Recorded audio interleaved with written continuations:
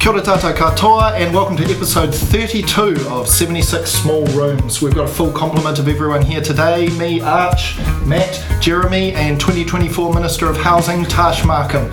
Glad that you could join us today. We're recording in quick fire straight after the last one from which I was sadly absent, thick in live US election results, and you'll all be listening now knowing what that outcome is. And I pity you for knowing that. Almost. And everything we say is going to feel incredibly trivial against whatever outcome that election delivers. I know, but it's really good to have the whole band together, and we're trying to up our content before Christmas. And we're not afraid of triviality. We're not afraid of triviality. Thought it would be good to kick off because I've got here a brand spanking copy of I Never Met a Straight Line I Didn't Like, which is the follow-up book to Down the Long Driveway. Full disclosure, this is made by my brother-in-law. I do not receive a commission. # not an ad. # an ad. But it's really lovely, and it's full of another kind of coterie of these wonderful mid-century 60s designed houses in Christchurch. Drawings, photographs. Mary Godin did the photography, and we were talking about it, Tash, before, that in a way she almost photographs inhabitation as much as she photographs architecture. The way some of these are framed and shot, there's things hanging on walls, cropped images of all of the things that populate a house and make it kind of lived in, and they're really quite intimate kind of pictures, I thought. I wonder what the rest of the team think. I think intimate is exactly the right word, and it's funny. We were having a brief conversation before about that difference between the documentation of a building, showing what is, showing the architecture, and capturing the sense of a building, which is really about light and those small details and those vignettes of an architectural element that might be seen through the leaves of trees and or reflections, like loads of these are reflected images that create this double exposure effect, which is really lovely. And they're really powerful. I mean, they're absolutely every bit architectural photographs, and yet they're not. They're doing something other as well. They're quite beautiful sort of stories in their own right. Yeah, I feel so romantic and nostalgic about these kind of houses because I know a lot of them are still built by people who are relatively affluent, but there's also an inherent modesty about almost all of them in terms of the amount of space that they occupy, and the palette of materials is often very restrained. Yeah, I mean, just about what's sufficient for kind of a sense of comfort and human occupation. And I was talking to earlier today, I was talking to Sam Elworthy from Auckland University Press, whose childhood home is in this book. Oh, yeah. And he said it's really interesting thinking about that house now because he thinks about how small it was for their family in comparison to what people's expectations would be now. Like, you know, the 120 square metres of homes of this era is the now 250 of this era, where that's what people consider sufficient space. And I think it is therefore a little bit of a kind of chart of where part of our kind of housing market's gone completely off the rails. It's not the whole thing, but it's certainly part of it, and that so much more is invested in housing now, or our expectations of what constitutes a house now are inflated. But we also have massive homelessness and housing shortage problems, and it just feels like we've drifted so far away, and this book is a reminder of how far of the kind of integrity that we've drifted away from to some degree. Yeah, it's easy to romanticize it. Like, you know, I know you talk a lot, Jeremy, about this idea of building and buying houses for the future buyer. And so they're all scaled for their resale value. Future occupant. Right? Buyer is the sickness. And it's easy to look back on this and go, these were actually just built for the occupation of the people who commissioned them. Now, I don't know the real backstories, and I don't know the level of affluence or otherwise of the people who commissioned them. But you do really, really easily look back and go, these were scaled for the occupants, for that use, that family that time. Yeah, and that but- might not even be true. I don't think know. they predate super commodified housing in a Yeah. sense. Yeah, which I think has really changed things and perhaps put more of an emphasis on quantity rather than quality, because all of these houses also feel very crafted in terms of the detail, the way that things go together. And I guess that does sort of also imbue a certain sense of personalisation within the actual buildings themselves, as well as actually the stuff within the houses. We were talking about drawings before, and I think that same sense of craft is probably, they feel crafted because they were designed and put together by craftspeople. You know, I think that the craft of drawing, it's synonymous with these homes. You can see why those drawings and the way the drawings feel is similar to the way the homes feel. But it's very spatially dynamic too, and I think that's another thing that's missing from a lot of commodified housing now, because to do a skillion ceiling, which is, for those people who aren't architectural and involved in architecture, where you have a ceiling line that follows the roof pitch. That's an expensive thing. Any mass home builder will say, oh no, we'll do a flat ceiling inside and we won't expose those that structure and that volume. And so you can actually have a much smaller footprint if you have a space that is doing different things within inside rather than just being very uniform. So actually, I'm just reading some of the text for one of these houses. This is the G. Stephen house by Bevan Hunt and Associates, so Peter Bevan. And there's a description here that maybe reveals what the occupant was like. The client was called Jill Stephen. Jill, flushed from a post-war entrepreneurial winning streak, was planning an early retirement and fancied the life of an English squire, lord of the manor, roaming the grounds, fishing idly from the stream, and generally being refined and leisurely. And I guess that's not mass housing, that's thrifty, is it? Not mass housing. That's right.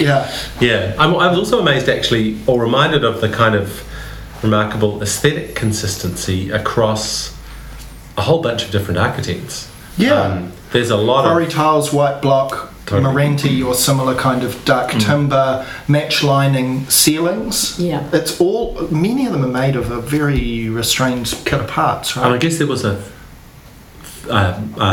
less wide range of products that you could Perhaps, use then. yeah. I don't Yeah. know that for sure. Possibly through necessity and supply, right? But also that perhaps was, dare I say, not a trend, but a kind of a agreed way of doing Yes. things at the time. Which Well, you it seems see like the consensus was quite settled in a funny way, right? totally, Yeah. but we're also seeing perhaps a narrow viewpoint as well of what True. was being provided. And I would say that you get that throughout any time in architectural history. Yeah, like lots of the songs that come out at the same time sound the same, and you can't tell that similarity or the distinction from other eras until later. What's also interesting is that most of the houses in the book are kind of 40 years old-ish, and very few of them have been altered or seemed like they needed to be altered. And I liked the kind of implied longevity of them, where kitchens aren't being changed every 10 years and Yeah. thrown into landfill and that kind of thing as well. There seems to be a quality about them that endures. Either that or the ones that were altered didn't make it into the book. Yeah, Yeah. there's many to which that happened that that haven't kind of made it. But look, it's a beautiful book. You can get it at straightlinebook.nz, and it's really lovely, and it's a bit big for a stocking, but you can make a big stocking. And it got us talking and thinking about childhood homes, which was another thing we thought might be nice to kind of touch on, because we've all, just before we started recording, just were hinting at some of these experiences and how they might have been formative, or how they might have revealed what space and architecture can kind of be to us.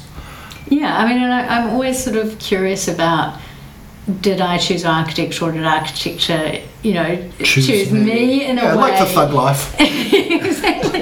But did I have very strong memories of certain. Stop laughing at your own joke. Oh, it's so good to Distracting be me. back. I've got 2 podcasts worth of my own jokes to catch up on. Oh, great! We can't wait. Christmas special, please. But do you have really strong memories, architectural memories from when you were a child? I know I do. What about you, Matt? I do.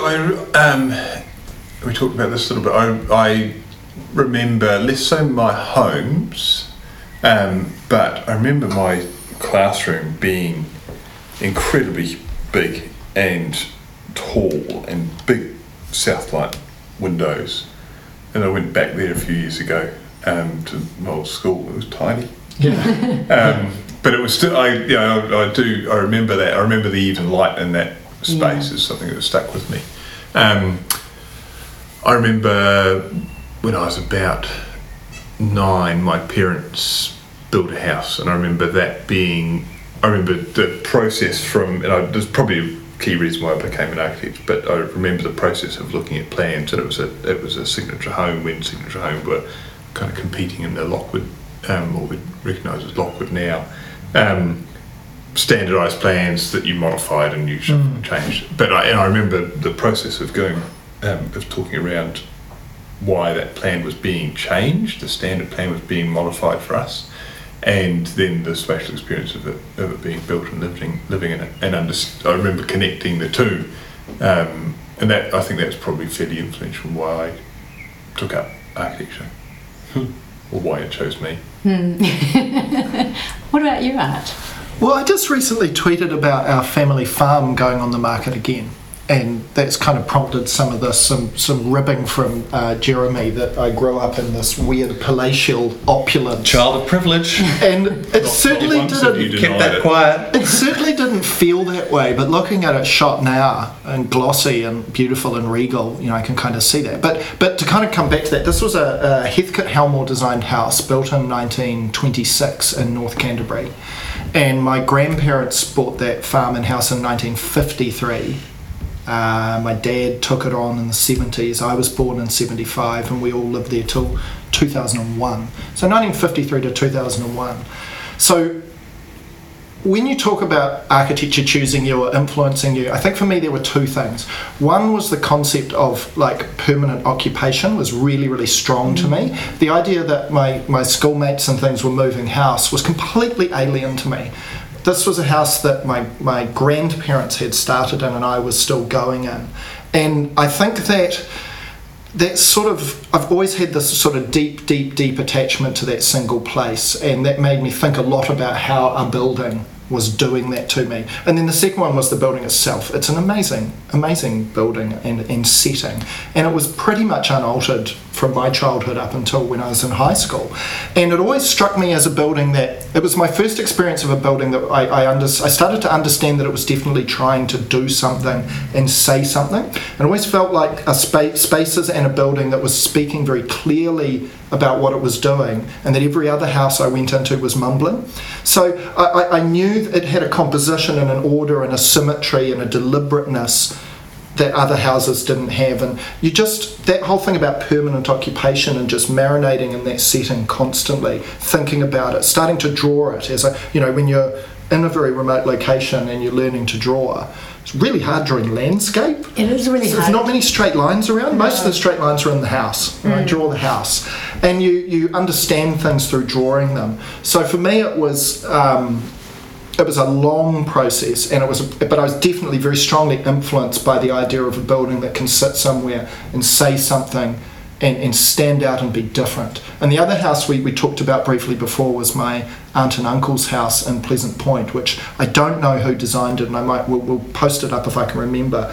But it was remarkable, and it was very 70s, and it couldn't be more different to the Heathcote Helmore house of the Castle of Privilege, as Jeremy will call it. And it was wacky, and it was dark timber, it was diagonals, and it was all very Peter Bevaney and Roger Walkery. It had quite pitched ceilings, lots of volumes and diagonals, and it had a spatial complexity that I didn't realise that's what it was at the time. But looking back, you're like, oh yeah, like you'd come around the corner and you'd get this shot view, like 45 metres through a hallway to a window at the end, and then you come into a space where the ceiling raked up and there was a mezzanine, and it was just exciting. And I think that was a really early experience of how space can make you feel and go, this place is exciting, I feel something in this space, as opposed to the cellular kind of things, or things like quality of light or quality of material. This was spatially exciting. It was really dynamic and cool, and you were always playing around the house and seeing one another and playing hide and seek and things. It was great for that because there were all these axes and views and things. I mean, I think there's something wonderful about those sort of 70s, early 80s homes that do have a spatial dynamic, or 60s homes, and they do as a child make you want to kind of clamber around them and explore, and you feel like you're given license to do so, rather than perhaps in the more restrained older homes that require a certain kind of behaviour, or certainly I remember that's what I read from older homes as a child. But visiting, or in fact I grew up in initially in my early years a kind of I think it was built in the mid-70s or early 70s townhouse that my parents had, and it was on something like 4 different split levels, and it was on a steep site, and so there was this real sort of feeling that you could explore it and run around it, and it was a different spatial quality to each of the reminds areas. me of reading Under the Mountain, Maurice G's book as a kid, and how Rachel and Theo lived in a split level home beside Lake Pupuki, and I remember reading that just like, that sounds like glamour. Split level? Split level. I was fascinated by that idea. I've just had word from my correspondent that my aunt and uncle's house in Pleasant Point was designed by Barry Bracefield, who is that's not a name familiar to me. No, my aunt says she's not sure if it was a qualified architect, but I will be furiously Googling at the conclusion of this. So we are in the process of, we've sold our house, and we're looking for a new one. But of course, this is the house that our kids, it's their childhood home, so 10-year-old and 6-year-old, and it's split level. So you would like it. I.e. glamorous. Yeah, that's right. Not by a lake. And it's got sark ceilings, and it's skillion sark ceilings, and those are some of the things that made it stand out to us when we bought it. And just little things like the split levels when I'm talking to my now 10 and 6-year-old, if I kneel on the steps and they stand at the top, we're eye to eye. Yeah. So that's always been the case when they've been living there, is that we're able to talk eye to eye, and that's where they're giving a cuddle in the morning, that sort of thing. So I'll dub some strings over this. But I'm kind of really conscious as we then go and buy another house that it kind of needs to have those same opportunities in it, because there's an awful lot of houses out there that don't have those spatial moments. There's I've said this more than once in the last few weeks, but it's an incredible waste of perfectly good construction materials out there, because there's so much blandness. No, not only are there not enough houses, most of them are shit. Yeah. Must be depressing to have. Yeah. So I'm sort of really conscious as they go into their, they'll be living there in their teenage years, finding somewhere which is... you can hide a bottle of gin. Where there's a window, a bedroom window you can climb in and out of. All of that good stuff for a teenage life. Yeah, but man, it's hard. So, I mean, it's lovely having, looking at this book and the little windows and things which... those moments are built in. It's good to get an architect. Architects are good. Yeah, they are. What about you, Jeremy? Early memories. Yeah.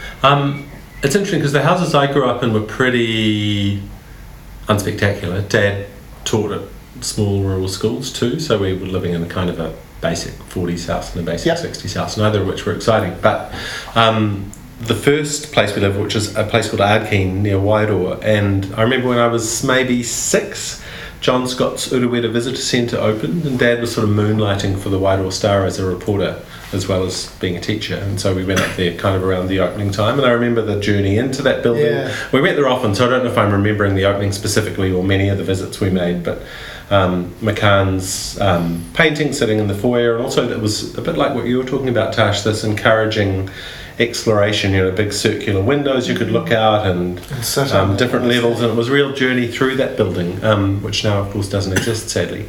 But so there was that, and Mum and Dad were kind of, even though we didn't have architecture in our wider family, I guess, we'd go to Wellington, they'd be like, oh, that's our house by Ian Athfield, he's an architect, and that's one by Roger Walker, so we were kind of conscious of it. And they had this friend called Rayford Gardner, who I think is still practicing as an architect in Hastings, and I vividly remember going to their place, which was quite a simple concrete block house, but it went in and the ceiling popped and it had a mezzanine floor with a piano on it, which seemed incredibly sort of exotic. Wow.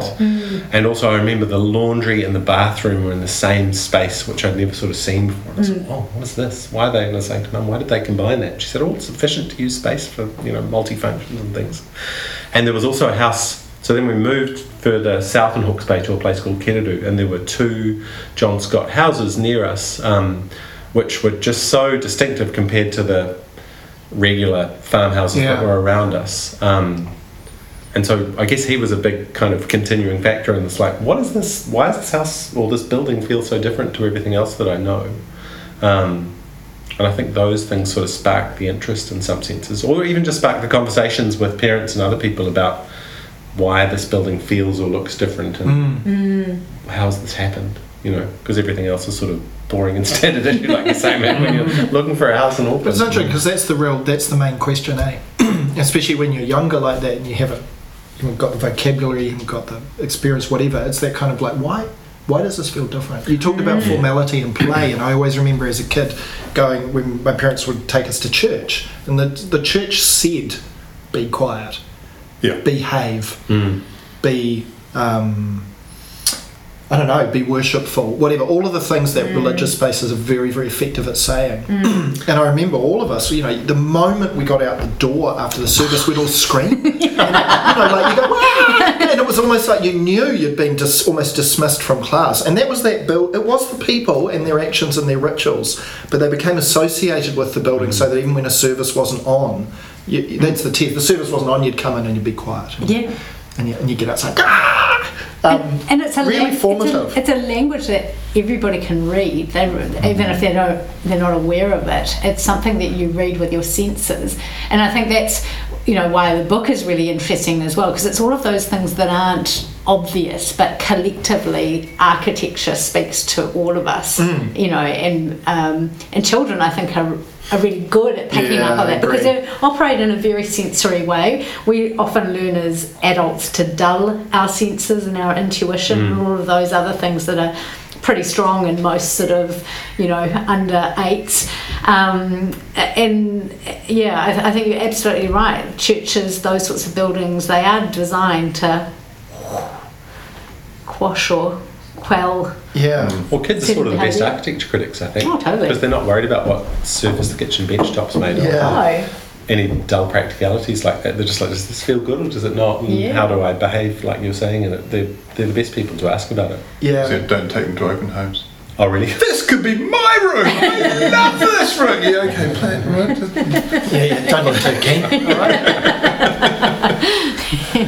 And springing from kids to, I think, the contrasting topic, minimalism. Which is what we said we were going to talk about and this originally. is one you wanted to talk about, Jeremy, when we suggested it. You even had some homework, which I must confess I was remiss in not reading. Yeah, to start from a column Alexandra Lang wrote a thing in Curbs, which was talking about clutter that was accumulating because people were at home during COVID with kids. And she also had this interesting reference to, I think it was a Life magazine article from the 60s where it talked about the storage wall and had this sort of harried mother, of course, with clutter and knowing she could kind of hide it all away.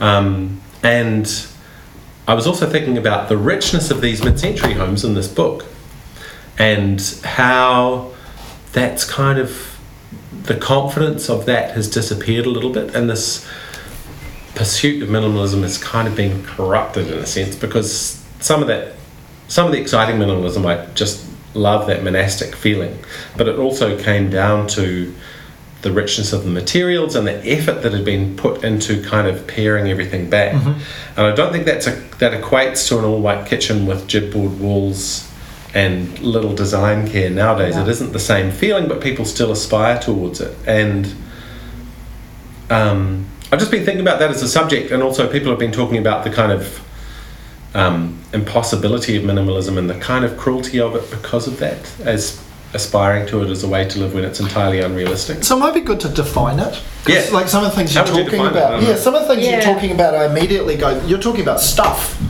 and things which are needed in all houses versus I don't know, a quality of space or a spareness of space or a simplicity of space. They're kind of quite different things. So I'm sort of talking about John Pawson. In a Yeah. sense, he always comes up in these conversations. And I think you actually. mentioned materiality, which I think is a kind of fundamental part of pure minimalism, the kind of minimalism I think of architecturally, because it is about that kind of repairing things right back to the essence so that you can almost focus in an almost meditative way on the quality of the materials, the way things come together, or perhaps in I think a lot of John Pawson's work, the view that has been framed up or curated Yeah. from the space. Yeah. The spaces are very, very quiet, and they're often, say, in thinking of as homes in kind of rural coastal areas. And so that idea that, you know, there's no art on the walls because the outside is the Yep. art, and that is this changing canvas, and the quietness of the interior allows you to focus on Focuses the view like a lens, almost more totally, intently. Yeah. and so everything's a kind of a soft foil for that. I mean, that's my reading of Because I his think, work. so I don't have a lot of, I haven't had a lot of experience in minimalist spaces, and I'm actually quite cluttery myself. I like rooms and spaces to be scaffolds on which I hang all my crap that I kind of like having around me. But I can't it's, bear it. No, right? But it's very. What the I crap think, on the Just out talking about it, I was getting. I thought you were still looking a bit antsy there. yeah, you're actually wiping the table. But there's also like you can't talk about minimalism today as opposed to 50 years ago, 70s or 80s minimalism, without considering it in its kind of Instagrammable, aspirational, Totally. guilt-laden aspect. Very guilt. Like every image I see of a really minimalist space, I have this overriding feeling of like how guilty I feel about living in a cluttered space. And I don't think I'm alone, because it's sort of I just have such a feeling that they're aspirational images. It's become a bit style police, right? It's hard for me to see how they're lived in. And we were talking earlier just about the way the book is photographed about inhabitation. And the spaces, many of the spaces are quite minimalist. They use a very small palette of materials, and some of them are spatially extremely simple. But they're lightened by, that piece of driftwood that hangs on the wall, and the soap in the sink, and the toothbrush in the bottle, and those things add colour, and they make it, for me, they make it really relatable, and I'm like, I can tell something not just about the space but how the space is used. The aspirational image-based, scroll minimalism I'm talking about, there's so many newsletters and things like that give you this palette of images. They feel almost the opposite of that lived in. You're like, I can only understand one dimension of the space. I can't understand how a life is lived in it, how an idea is had in it, how a novel is written in it. Couldn't put my teacup down, Yeah. or actually allow I don't my know, do you children have in. that? Do you, is that relatable? Oh, it's relatable, but I still find myself, I feel better in spaces that are completely pared back. Because? I think because I grew up in a cluttered house. Right. And my mum collected a lot of stuff. A lot of it was really charming, but it also sometimes felt like the bookshelf was about to fall off the wall and kill us all, because there was so much shit in it. So you feel Sorry, more at R&D. peace. You feel just calmer and better in a really clean, tidy, uncluttered space. Yeah, and so we kind of have that at home, but it's interesting because people come. I think I said this on the group chat the other day. There's a friend of ours who stays, but also sometimes uses our place if he's in Auckland, we're away, and he's just like, I can't have sex in your house, it's far too uptight. So minimalism as prophylactic. For him, it seems to be the case. Yeah. But I do like the calm that comes with it, and I think it brings a sense of order to stuff that otherwise I wonder if I'm almost the opposite. Really? Yeah. Do you feel comfortable? I don't know if our house was cluttered, but definitely the pressure about not having a lot of stuff lying around. And now I'm like, quite like leaving a little bit of stuff lying around now. It's funny that these photos being taken well after the building's finished, and one of the things I used to work for Gordon Moller, and Sylvia Moller used to always say, you guys always take your photos too soon. Yeah, you've got to wait for the landscape to settle in. You've got to wait for people to live there. Now these are photos of buildings which have been lived So in well before. established now. Yeah, and the pictures of handrails in here where you can see where the hands moved over the handrail. Yeah, that's brilliant. You don't get photos of deer antlers on your fireplace when you're taking it out of the box. So it's, and I wonder how minimalist homes actually get lived in.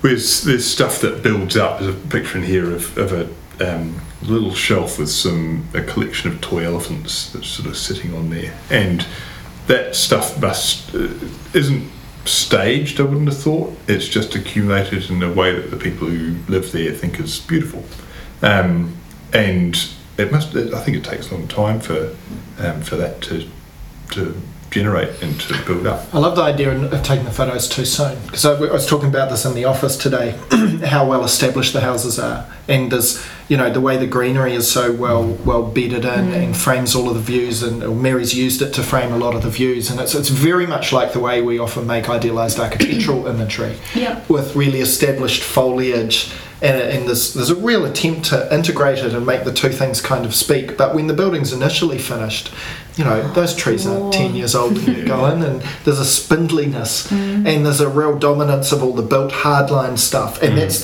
absolutely bedded in here. And these things that creates all these wonderful views peeking around things and all of that. What about minimalism and kids? I remember the first really quite swanky house I did as a little baby architect in St Heliers was beautifully crisp and clean, just little negative details separating the surfaces. Most things were flush. And they had a young family, and I was kind of like, I wonder how this is...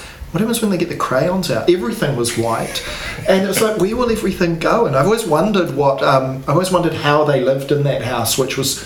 actually, your way, it was uptight in many ways, right? I don't know, what do you reckon? Can you imagine? Yeah, exactly. That's what I thought. I think, if minimalism is at one end of the spectrum, children are at the polar opposite. Even if you have wonderful aspirations about your children having lovely wooden toys and the perfect thing, my experience anyway of children is they like the box that came in, and the most sort of gauche, gaudy, bright coloured plastic stuff, and they're maximalists. And actually, once you sort of get used to that, it's actually kind of cool, because they're taking in everything, and they're kind of prolific in their outputs. And so I cannot see how you can live a minimalist lifestyle and have children. What would Freud say? What would Freud say about minimalism?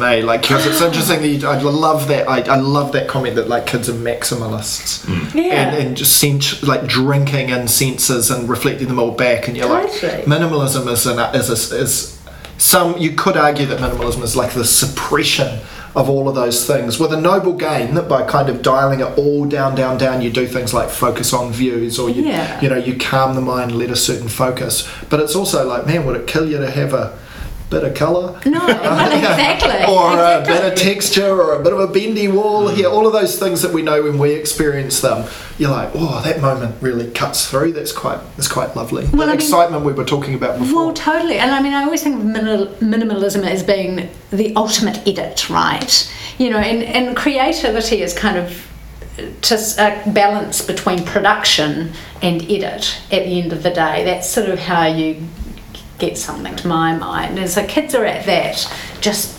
everything, and minimalism, we're paring it back to the absolutely barest essentials, and you've got to be very, very rigorous and disciplined, I think, with your edit. No, not that. No less materials, just refine. I was thinking about this related to John Paulson, because he put a book out recently which features this kind of cottage / series of rural buildings that he's done for himself as a kind of weekend getaway. And it's kind of interesting because the restoration goes to relax. Yeah, well, this is the thing. And I didn't like it very much, because although it's very thoughtful, and the rafters are exposed, and there's these beautiful kind of cut windows or doors into this stone facade that you can see out into Arcadia and that kind of stuff, there'll be rooms with a single kind of sisal mat and a Judd daybed and a sort of footstool or something.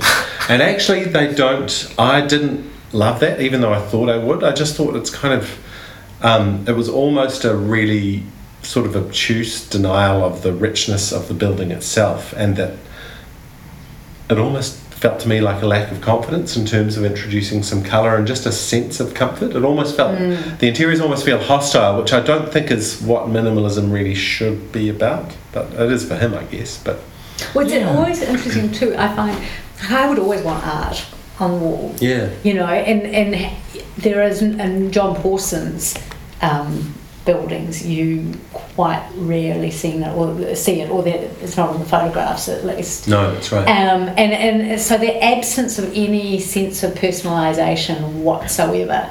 And I think that I personally like that element. I like the images in this book because you can see a sense of who inhabits these spaces, and I think that's rather nice.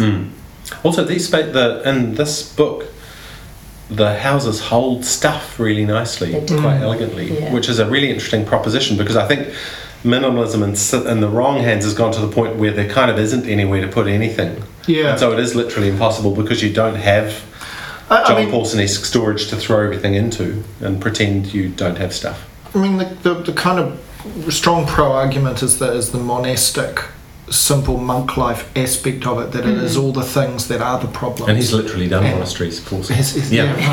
And the lack of distraction of all of those things and the spatial simplicity leads towards like a...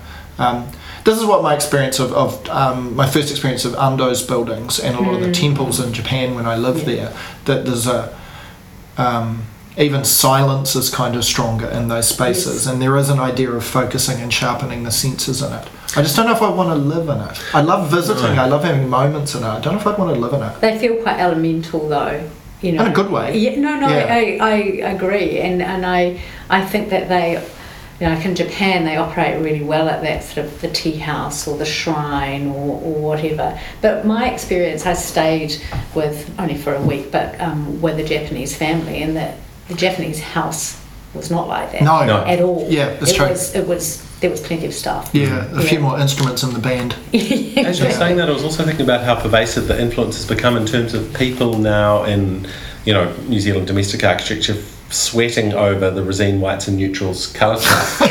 Whereas, in the 70s, where our sort of farmer neighbours would do up their kitchen and it would avocado, be bright brown floral wallpaper and orange benches and Caroma red toilets. And the amazing like matching acrylic set of toilet, cistern, basin and bath. Oh, yeah. And you could get them in like burnt orange and avocado, and that was telling me recently it's really hard to get coloured carpet now unless it's custom made, and like if you want something that's not beige or grey, you've got a really hard job because the choices are so limited.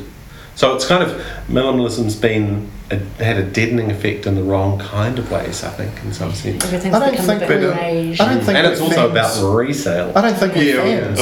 I think Kiwis, the vast majority of homes, we don't design them specifically for the people who live there. We design them to move in and out of. In resale, as you say, there's a personalisation is not taken. It's something that people don't want to do, and I think there's an element of fear in there. I think that choice of grey or beige carpet isn't because they're trying to aspire to be John Pawson. It's about it's a safe choice, so that they don't upset the next owner. Same way avocado Bathware set. I'd love to talk in another episode about the lack of colour theory taught in architecture school, but that's a topic I think for another day. Could be a good one. Could be. Corbusier was a great colourist. Right? Shall we wrap it up there? Let's go and fret over these bloody election results. Yeah, and everyone listening is listening to the post-election world. Thoughts and prayers. Apocalyptic. Who knows? Could be great. Could be, who knows? Who knows? Who knows? Who knows? Well, thank you very much for listening. We'll post up a few pics, and we might, if we're really good, get another episode in before Christmas for this year. Sounds good. Ngā te wā. Ngā te wā. Bye. Bye.